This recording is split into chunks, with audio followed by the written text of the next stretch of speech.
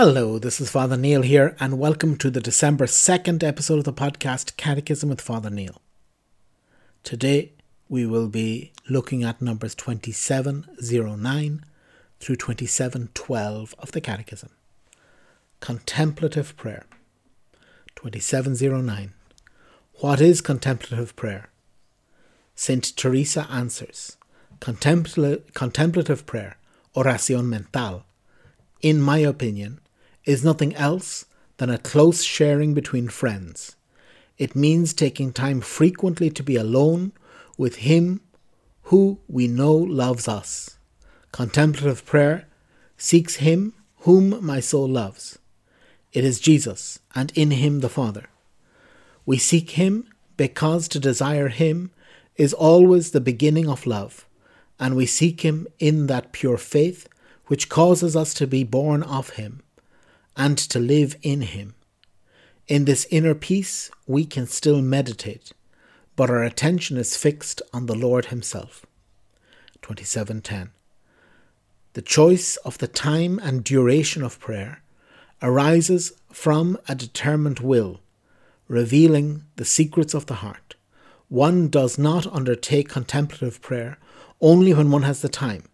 One makes time for the Lord with firm determination, not to give up, no matter what trials and dryness one may encounter.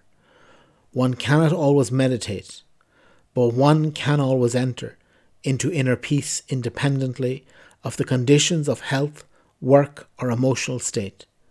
The heart is the place of this quest and encounter, in poverty and in faith. 27:11. Entering into contemplative prayer is like entering into the Eucharistic liturgy. We gather up the heart, recollect our whole being, under the prompting of the Holy Spirit, abide in the dwelling place of the Lord, which we are, awaken our faith, in order to enter into the presence of Him who awaits us. We let our masks fall and turn our hearts back to the Lord, who loves us, so as to hand ourselves over to Him as an offering to be purified and transformed. 27:12. Contemplative prayer is the prayer of the child of God, of the forgiven sinner, who agrees to welcome the love by which he is loved, and who wants to respond to it, loving even more. But he knows that the love he is returning is poured out by the Spirit in his heart, for everything is grace from God. Contemplative prayer is the poor and humble surrender to the loving will of the Father in ever deeper union with His beloved Son.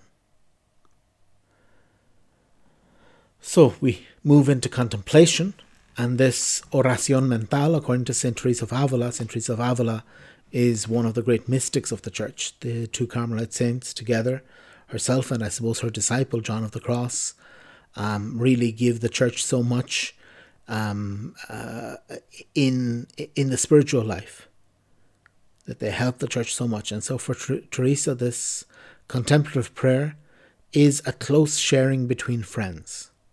It means taking time frequently to be alone with Him who we know loves us. If you have a friend, you need to be near them.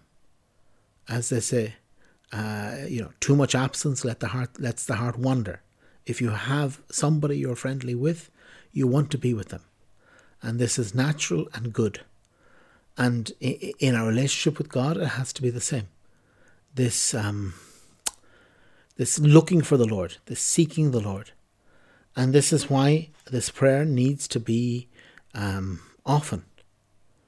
Not just, as I was saying yesterday, not just when we have time, but to enter into this inner prayer. It says one cannot always meditate. That's the prayer we were talking about yesterday. One cannot always meditate, give time to think and to reason through things in prayer. But one can always find time for inner prayer, independently of the conditions of health, work, or emotional state. It doesn't matter how we're feeling. It doesn't matter what our emotions are saying. It doesn't matter if we are on an Olympic team or in a sick bed in hospital, that we can enter into prayer. And it's really to be close to the Lord, to give ourselves to Him, to know that we are His children, to be a child of God, to be the forgiven sinner, to be close to the Lord. And by our contemplation, again, this constant dialogue that isn't quite as specific as the mental prayer that we were seeing, this meditation, but is something nearly less thinking, more emotional, to be with the Lord, to be close to Him, and to give Him our time. Again, if you have a friend, you want to be with them. You know, that always friends are people that we like to be with. We like their company. We like to talk to them. Sometimes we talk nonsense, but that's okay. It's all right. We're well with them. And it's to be this way with the Lord. Not necessarily to be saying extremely clever things, but to be talking to Him. To have the channels of communication open because He is your friend. And to be well with Him. So very well, we're going to continue this section tomorrow. We're going to continue with contemplation and looking at 27:13 through 27:19. God bless.